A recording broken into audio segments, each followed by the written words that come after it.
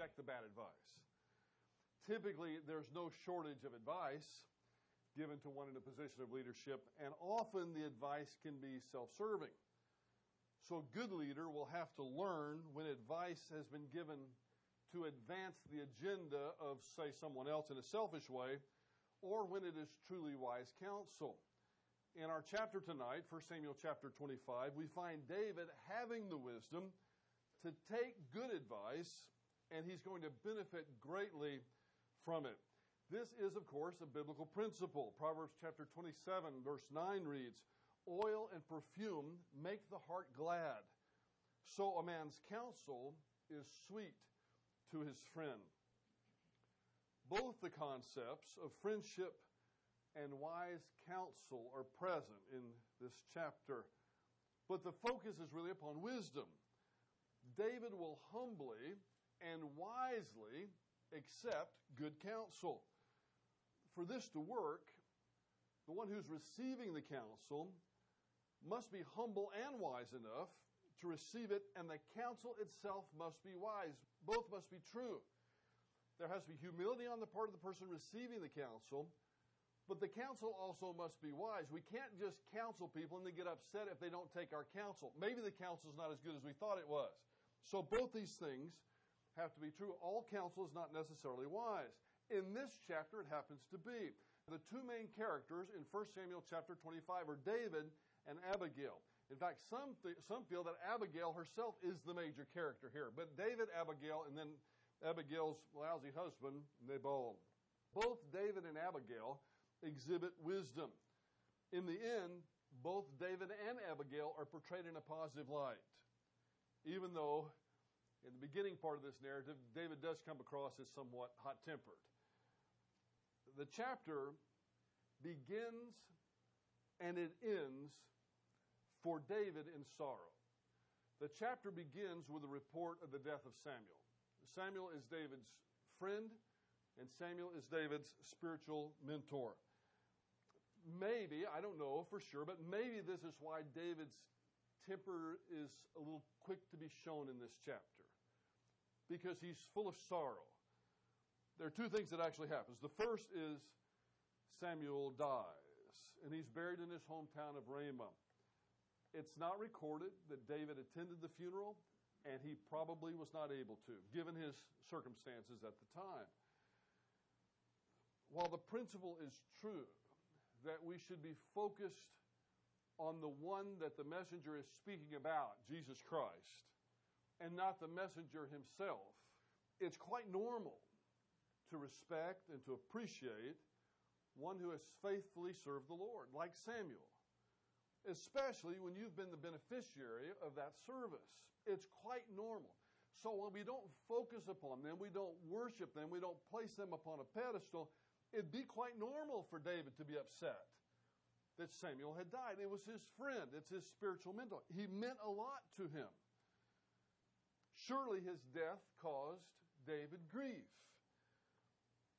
Not grief as one who has no hope, but grief as a man who would miss a good friend. It is normal to grieve. Sometimes Christians get this all backwards, and we think that since the person is in heaven, it's almost sinful that I grieve for a lost loved one. And that's not true. That's nowhere taught biblically. We grieve, Paul says, but not as those who have no hope.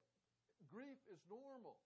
In fact, if we try to suppress the grief on the loss of a loved one so much that we're trying to impress our friends, like, it doesn't matter to me, I'm not the least bit bothered by their death, I know that they're in heaven, actually that can create some spiritual and mental problems. Grief is normal. So it's normal for David to have grieved upon the death of Samuel. But it would not be normal for him to have grief as one who has no hope. He knew where Samuel was. He knew that salvation was by grace through faith alone, in this case in Yahweh alone, in the Lord alone. Salvation is by grace through faith, whether it's in the Old Testament or the New Testament. Sometimes people think it's a different thing. In the Old Testament, they had to keep the law. And in the New Testament, they had to exercise faith. No. Salvation is by grace through faith, no matter what period of time you find yourself living in. Now, in the Old Testament, the object of that faith was the Lord of Israel, Yahweh. But nevertheless, David knew that since Samuel had exercised that faith, he was in heaven and he would see him again. But it certainly grieved him to know that Samuel was gone, that he wouldn't talk to him anymore, at least not here on this earth. That's how the chapter begins. The chapter ends with the news that Saul had given David's wife, who was also Saul's daughter, to another man. It appears as though by doing this, Saul is saying that David is as good as dead as far as he's concerned. The way that this is phrased, had given, indicates that David most likely knew about the fact that Michal had been given to another man before he took Abigail as his wife. In other words, before the chapter even begins, before this episode happens, David probably already knew that Saul had given away his wife to another man. If you've read ahead, you'll know that later, after Saul's death, David is going to negotiate with Abner to get Michal back, much to the chagrin of Michal's new husband, much to the grief of the new husband. It's actually a very, very sad scene. This man, Palti, goes along after the procession, and he's just weeping along the way as he goes. As you might expect, the reunion is not what David might have wanted it to be. He's ripped her out away from somebody that apparently she did care for. And the remarriage is not at all a positive thing. And we'll see that a little bit later in our lessons on the life of David. So in this chapter, we need to keep this in mind, this framework in mind, that David has lost a very, very close friend and spiritual mentor. And he's also lost his wife. That's the mental framework that he is in at the moment. That's why he might be a bit testy in this chapter. Now, I'm not making excuses for him. I'm giving you a reason. This is why he might be a bit short-tempered in this chapter. Now, there's one thing that I want to comment on here now briefly, and then we'll expand it in a future lesson. A biblical, God-honoring marriage is between one man and one woman. That's the way God originally designed it. The fact that some biblical characters like Jacob and like David and like Solomon appear to get away with having more than one wife doesn't alter the principle of the one man, one woman. Polygamy was never the biblical norm. It was never God's desired will. And as we progress through these narratives on David, we're going to see that the biggest problems that David had in life were induced by the fact that he'd made terrible choices and had taken more than one wife. Most of the problems that he had came from this area of weakness in his life. Why God tolerated David having more than one wife, I can't say for sure. We're going to have to ask him when we get there. The Bible never specifically says that, but God did tolerate it.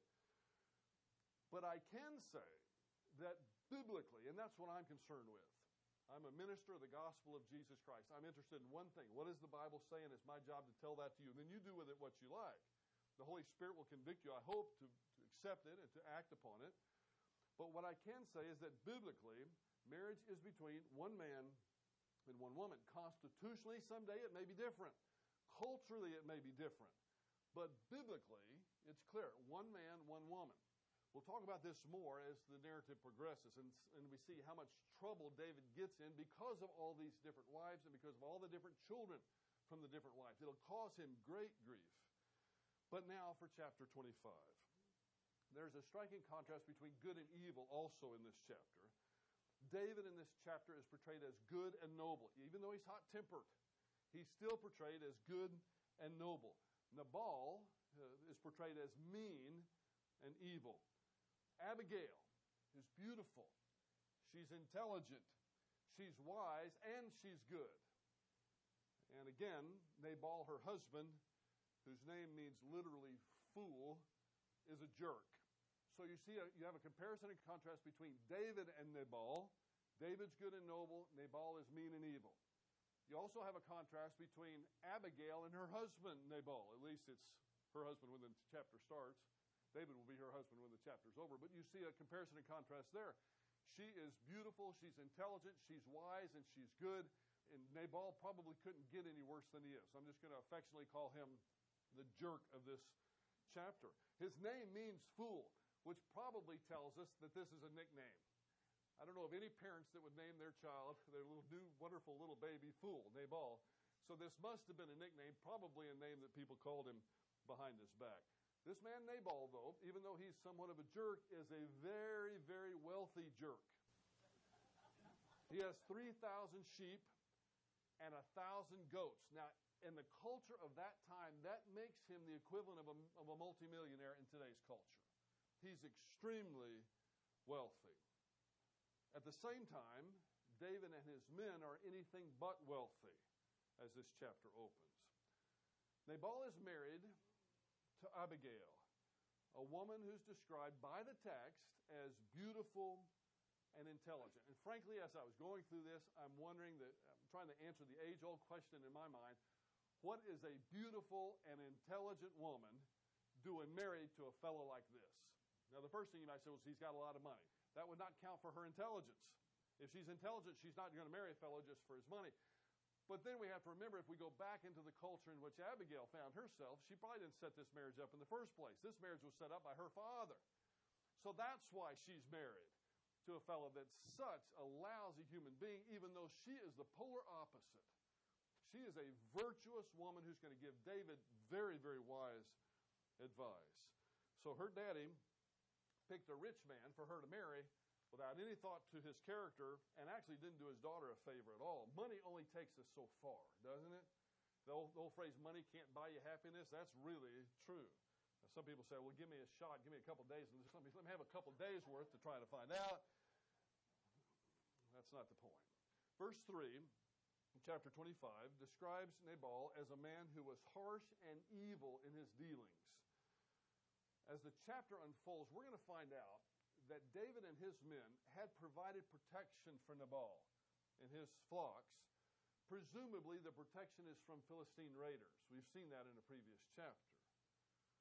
There's an implied agreement that in return for that protection, that Nabal would return the favor if the day ever came when David needed a favor. Well, that day came, and David and his men needed some food. Let's pick up the narrative at this point in chapter 25, verse 8. So David sent 10 young men and said to the young men, "Go up to Carmel, visit Nabal, and greet him in my name. And thus you shall say, have a long life, peace be to you, and peace be to your house, and peace be to all that you have. And now I have heard that you have shearers. Now your shepherds have been with us, and we have not insulted them, nor have they missed anything in all the days that they were in Carmel. Ask your young men, and they will tell you. Therefore, let my young men find favor in your eyes, for we have come on a festive day. Please give whatever you find at your hands to your servants and to your son David." There's nothing unreasonable in David's request at all. David and his men had done them a favor, a great favor. They're just asking for a favor in return. This is not some sort of mafia godfather kind of thing. And that's not what's going on here. This is all very upfront and honest. David is no thug. He's being completely reasonable here. Now, Nabal's response was not only evil, but it was stupid under the circumstances. Look at verse 9. When David's young men came, they spoke to Nabal according to all the words that David had given them. Then they waited. In verse 10, but Nabal answered David's servants and said, "Who is David? And who is the son of Jesse? There are many servants today who are each breaking away from their master. Shall I then take my bread and my water and my meat that I have slaughtered for my shearers and give it to men whose origins I do not know?" Nabal went out of his way to personally insult David here. Who is David? Who is the son of Jesse? Listen, everybody in that region knew who David was. Abigail already knows that he's supposed to be king. He knows who David is. What he's doing is he's taking sides with Saul in the conflict. He's insulting David and taking sides with Saul. Presumably he thinks that if David gets angry, Saul's going to ride to his rescue and help him out. It's not going to work out that way. I don't know what was going through Nabal's mind, but he makes a huge mistake in insulting David and not offering him a favor in return for the favor that David has given him. Then in verses 12 and 13, so David's young men retraced their way and went back, and they came and told him according to all these words. And David said to his men, I kind of like this, "Each of you gird on his sword." So each man girded his sword, and David also girded on his sword. And about 400 men went up behind David, while 200 stayed with the baggage. The Hebrew term hafak is interesting here. It means more than these men just retraced their steps. It means more than they just turned around and went home. It means that they turned abruptly, like a military man doing an about face. It's a very strong gesture. The messengers are not happy about this at all, and they know David's not going to be happy when they get back. David's not happy at all, in fact, and he's about to bring down the wrath of God on Nabal. Let's stop for a moment. Was Nabal wrong? Absolutely, he's wrong. There was an implied agreement between David and Nabal. David's going to provide protection from the Philistine raiders, and if there's ever a time when David needs help from Nabal, Nabal's going to give it. There's an implied agreement here. So is Nabal wrong? Absolutely, he's wrong. The harder question is, was David wrong? At least partially. Here's the line that we have to draw, and it's a very fine line, and I want you to listen carefully, because David was right in being offended at the injustice. If David is going to be king, he should be offended at injustice when he sees it in his kingdom. Well, that part of David's response is actually correct. But he's wrong, and then we'll find out in a few minutes, that David's intent is to kill every male that's associated with Nabal. Not just Nabal, but he's going to kill everybody. Everybody in the family, except for the women and the children. And that shows me that David's temper had gotten the best of him. He started off by doing something right. It's right to be offended at an injustice when you see it. And it's right to do something about it if you are in a position to do so and you have the authority to do so.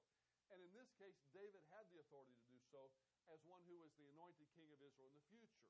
We've already seen him help different factions in Israel out. So he was right to be upset at the injustice. It's wrong for David to take the response too far. You see the difference. And it's his anger that he wasn't able to control that's going to motivate him to take this way too far. Nabal deserves what he's going to get. We're going to see that because ultimately God's going to be the one giving it to him. The other men didn't deserve it. They were just hired hands. So this is a time when anger can take something that's right and can quickly turn it into something that's wrong. And all of a sudden we're scratching our heads saying, what just happened? When I started this conversation, I was in the right. And all of a sudden now I look up and I've done something wrong. I've been in that position. Maybe you have too. I've been in that position more than 1 or 2 or 3 times in my life where I've started off and thinking, well, by golly, that's an injustice and I'm going to do something about that. But then my anger would get the best of me, and by the time I'm finished with the process, I find myself just as guilty as the people that I was angry with. Maybe you haven't ever been in that situation. I bet you actually have. Anger is not something that tends to temper our responses. It tends to inflame them. And that's why we've got to be careful with it. And that's what the problem was here. If David is going to be a good king in the future, and he will be, David is going to be the king against which all other kings in Israel are judged up until the coming of our Lord Jesus Christ, the King of Kings and Lord of Lords in the future. Up until that time, David is the king against which all other kings are judged. So he is a good king. He is a just king. He's right to have this attitude where he can't stand injustice. He's right. He better be upset with injustice if he's going to be a good king. But he's also got to be wise in his response. So now David is all worked up. He's headed toward Nabal and his men with 400 of his fellows, and David's fellows are much more mighty men than Nabal's men were. Nabal's men were cowboys. They were sheep herders. They weren't fighters. David's taken 400 crack troops down there, and again, he's going to unleash the wrath of God on Nabal and his men. Enter Abigail. In verse 14. But one of the young men told Abigail, Nabal's wife, saying, Behold, David sent messengers from the wilderness to greet our master, and he scorned them. Yet the men were very good to us, and we were not insulted, nor did we miss anything as long as we were about with them while we were in the fields. They were to us a wall both by night and by day, all the time we were with them, tending the sheep. Now therefore, know and consider what you should do, for evil is plotted against our master and against all his household, and he is such a worthless man that no one can speak to him. In other words, we can't talk any sense into it. And the guy's going to get us all killed. You see this servant's position. You got to do something. We're all going to die because of your husband who won't listen to this fellow because he's a worthless man. And what the guy's saying is, David's not asking for anything that's unreasonable here. David did do his part. He did provide his part of the bargain. He protected us. We didn't miss a single sheep. And now all David wants is some food. And this worthless man, this husband of yours, won't even budge. Remember that this woman is not just a pretty face, she's also smart. And so she takes action immediately to calm the situation. She knows that there's no time to waste. Then Abigail hurried and took 200 loaves of bread and 2 jugs of wine and 5 sheep already prepared, and 5 measures of roasted grain and 100 clusters of raisins and 200 cakes of figs, and loaded them on donkeys. And she said to her young men, "Go on before me. Behold, I am coming after you." But she didn't tell her husband Nabal. Actually, that exercises some wisdom as well, because Nabal would have surely stopped her. And if he had surely stopped her, then David would have surely killed all those men. And while it may have looked like justice on David's part on the surface, I firmly believe that David would have been thoroughly disciplined by God for allowing his anger to take over in this situation. Abigail exercises wisdom in calming down the situation. Then the two of them meet. David meets Abigail. Look at verse 20. And it came about as she was riding on her donkey and coming down by the hidden part of the mountain, that behold, David and his men were coming down toward her, so she met them. Now David said, "Surely in vain I have guarded all that this man has in the wilderness, so that nothing was missed of all that belonged to him, and he has returned me evil for good. May God do so to the enemies of David, and more also, if by morning I leave as much as one male of any who belong to him." David's pretty hacked off. If this was my wife, she would tell me that I was out of control. And she's done that on a time or 10 or 20. And maybe your wife's told you that too, but there's a time for that. There's a time for a wife or a friend to take the bullet for you. And only a close friend can do that, can't they? When you're really, really worked up like that, people that are just casual acquaintances, they want nothing to do with you. They'll stand way far away, but it's your friend that's going to come up and say, hey, hold on now. Hold on, don't punch me. But you got to calm down. Think about what you're doing. Is this really what you want to do? You don't really want to pull that trigger. That's not who you are. It's going to end poorly if you do that. That's what Abigail is going to do with David. In verses 26 through 31, we see Abigail exercising extreme wisdom. "Now therefore, my Lord," she's speaking to David, "as the Lord lives, as Yahweh lives," which tells me that her spiritual life is where it needs to be. She's swearing by Yahweh, which was legitimate in those days. "As your soul lives, since the Lord has restrained you from shedding blood and from avenging yourself by your own hand, now then let your enemies and those who seek evil against my Lord to be as Nabal. Then now let this gift which your maidservant has brought to my Lord be given to the young men who have accompanied my Lord. Please forgive the transgression of your maidservant, for the Lord will certainly make for my Lord an enduring house, because my Lord is fighting the battles of the Lord, and evil shall not be found in you all your days. And should anyone rise up to pursue you and seek your life, then the life of my Lord shall be bound in the bundle of the living with the Lord your God, but the lives of your enemies he will sling out as from the hollow of a sling. And it shall come about when the Lord shall do for my Lord according to all the good that he has spoken concerning you, and shall appoint you ruler over Israel, that this will not cause grief or a troubled heart to my Lord, both having shed blood without cause, and by my Lord having avenged himself. When the Lord shall deal well with my Lord, then remember your maidservant." This is absolutely brilliant. In these verses, first, Abigail admits that what Nabal did was wrong. Yes, he's a jerk.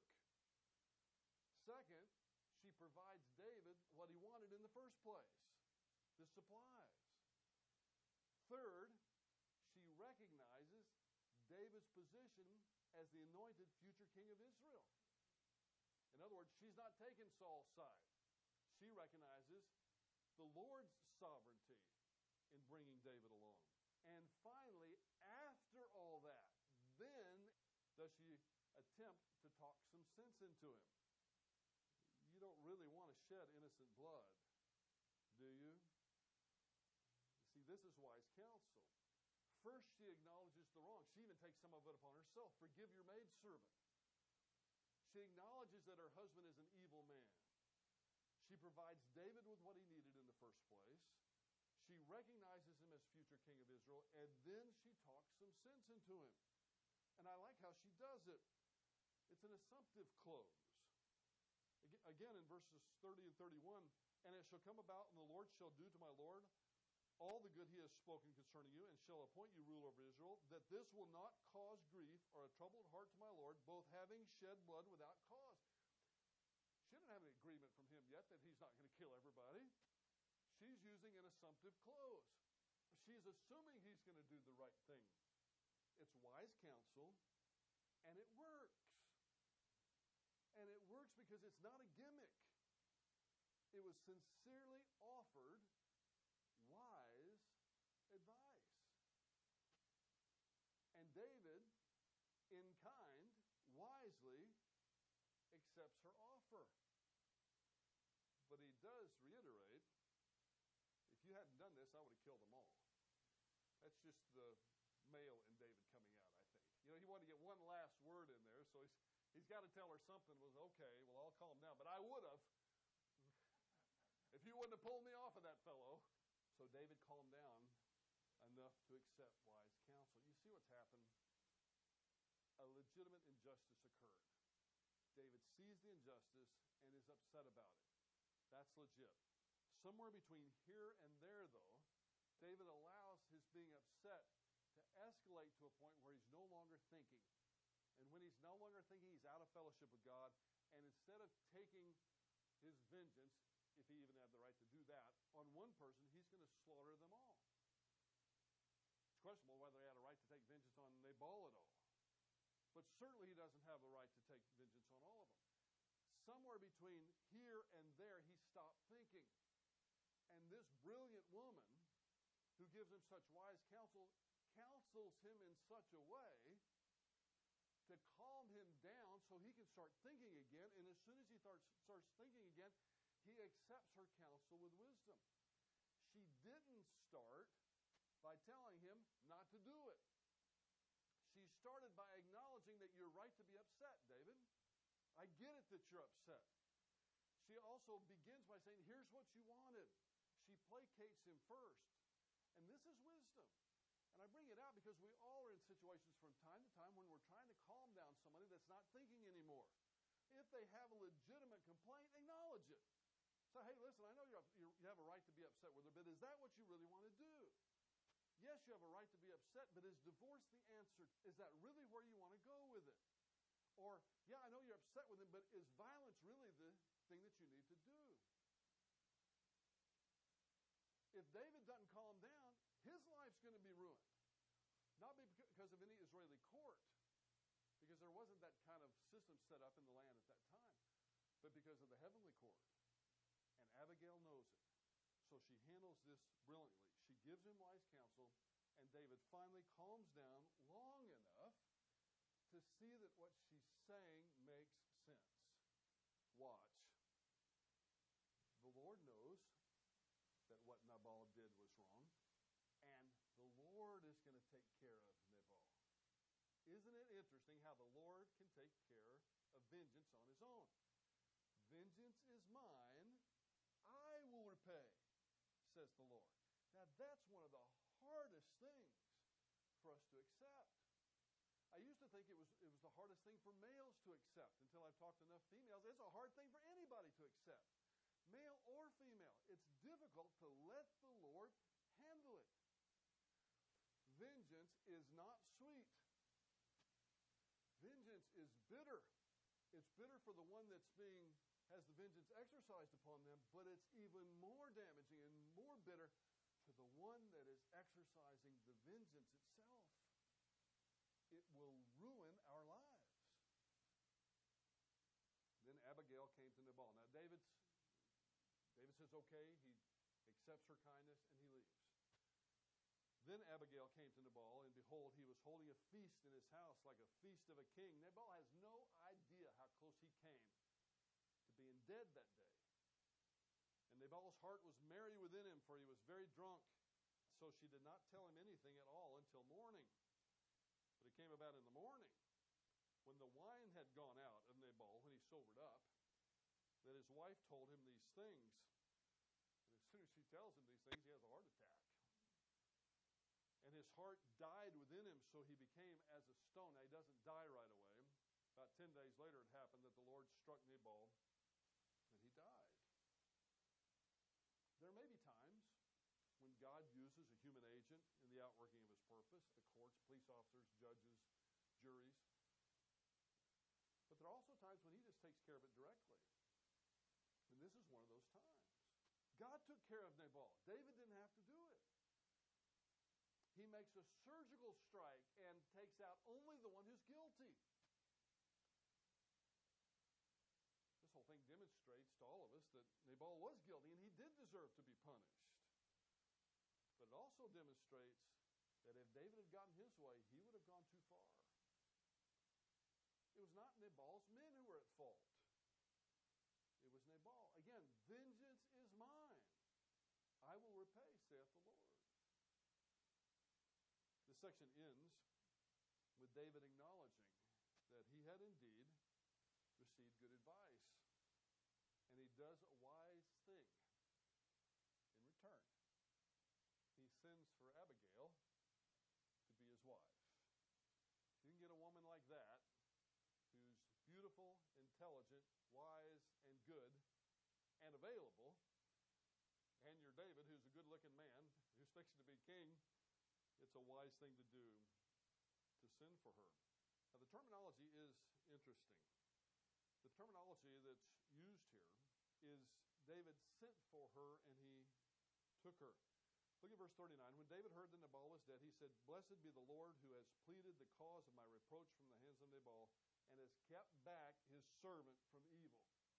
Well, now that he's calmed down, it's perfectly clear to him. The Lord has also returned evil doing on Nabal on his own head. Then David sent a proposal to Abigail to take her as his wife. When the servants of David came to Abigail at Carmel, they spoke to her, saying, David has sent us to you to take you as his wife. That terminology, sent for and take, is going to come up again. Exact same terminology. When David sends for Bathsheba after seeing her bathing. When he sends for Bathsheba and he takes her. I'll go over it at that time because it's a little different situation there, but the terminology very well could imply that David took her somewhat against her will. But in the context here in 1 Samuel chapter 25, the context doesn't validate that. It does seem to, in spite of that terminology, it does seem that Abigail goes along very willingly. But she does stress from here on out that she's David's maidservant more than that she is his wife. She goes so far as to express willingness to wash his feet, which is a job that was typically reserved for the lowest of the servants in the household. So whether she is totally sold on this or she just realized that the Lord is rescuing her into a much better situation, that David is an honorable man, we can't say for sure how much love there is here in terms of our modern context. It's hard to say. It also is a reminder that we need to make sure that if we're going to interpret the Bible properly and understand it, we need to place ourselves back into the context of that time. Marriages weren't established on romantic love. Marriages were established by two sets of parents. And then the people grew to love each other. It's the same way in some cultures even today. I have a friend who was set up with his wife. A totally different culture, totally different country. He was set up with his wife. And he personally told me that the woman that he married wasn't particularly happy about being married to my friend. And while he just assumed that there would be love and conversation and intimacy right from day one, as soon as he took her to his home, he had another thing coming. It took him almost 6 months to woo her and to establish a friendship with her. And then he was able to accept the benefits of intimacy and the other things that had to do with marriage. So we can't superimpose today's context in today's marriages on their marriages back then.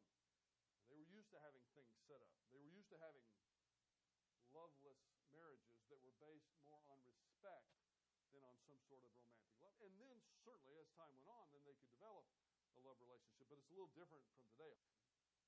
In this chapter, which is one of my favorite chapters in the David narratives, we find a wise woman giving wise counsel and a wise man accepting it. Proverbs chapter 1 verse 5 says, "A wise man will hear and increase in learning, and a man of understanding will acquire